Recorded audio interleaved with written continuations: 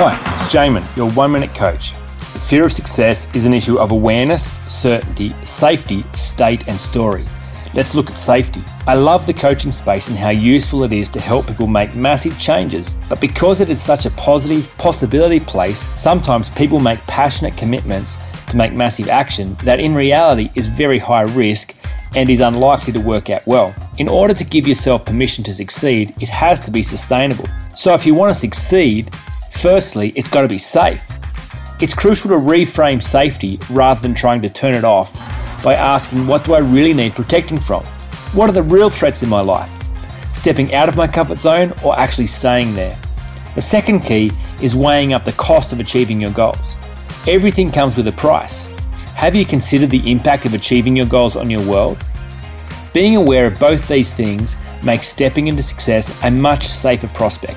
For more information, go to oneminutecoach.com.au.